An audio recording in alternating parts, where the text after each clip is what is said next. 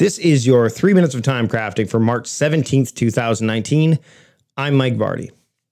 So I want to talk to you about luck and productivity today. It seems like a fitting day to do so. And how does luck play into everything? Well, I'm going to talk specifically about the idea of due dates.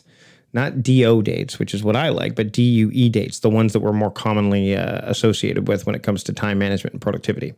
So let's talk about luck and due dates.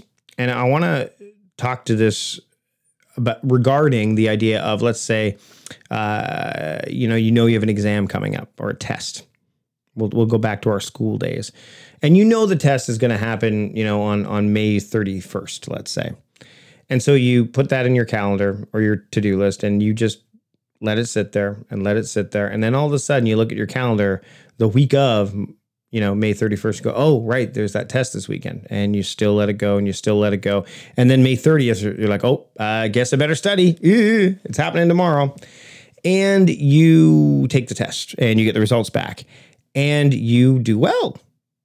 With just cramming, you did well. Now, what does luck have to do with that? Well, I would say that this way that you approached the exam and this test and how you approach studying it was a bad process.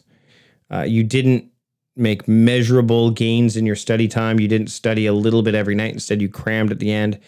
And the result, while positive, was dumb luck. Bad process, good outcome often equals dumb luck. Eventually, that kind of luck will run out. You will run out of luck. Luck will only take you so far.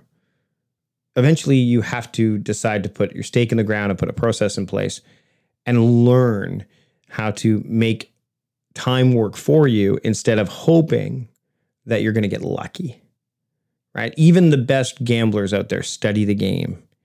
Even whether it's working, whether it's the tables in Vegas, whether it's horse racing, whatever. Even the guys who are betting on pro sports, they study.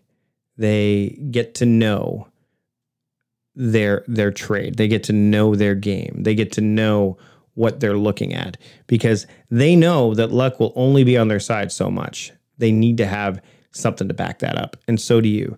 So the next time you're thinking about, oh, I'll put that project off, it'll be fine, and you've been getting lucky and things have worked out for you, just remember that luck is going to run out. And when it does, you better be ready to either have something there to back it up or you better be ready to implement something that will. Because if you don't, then you won't be lucky anymore. You'll be unlucky. That's it for this episode of 3 Minutes of Time Crafting. I'm Mike Vardy. I'll see you later.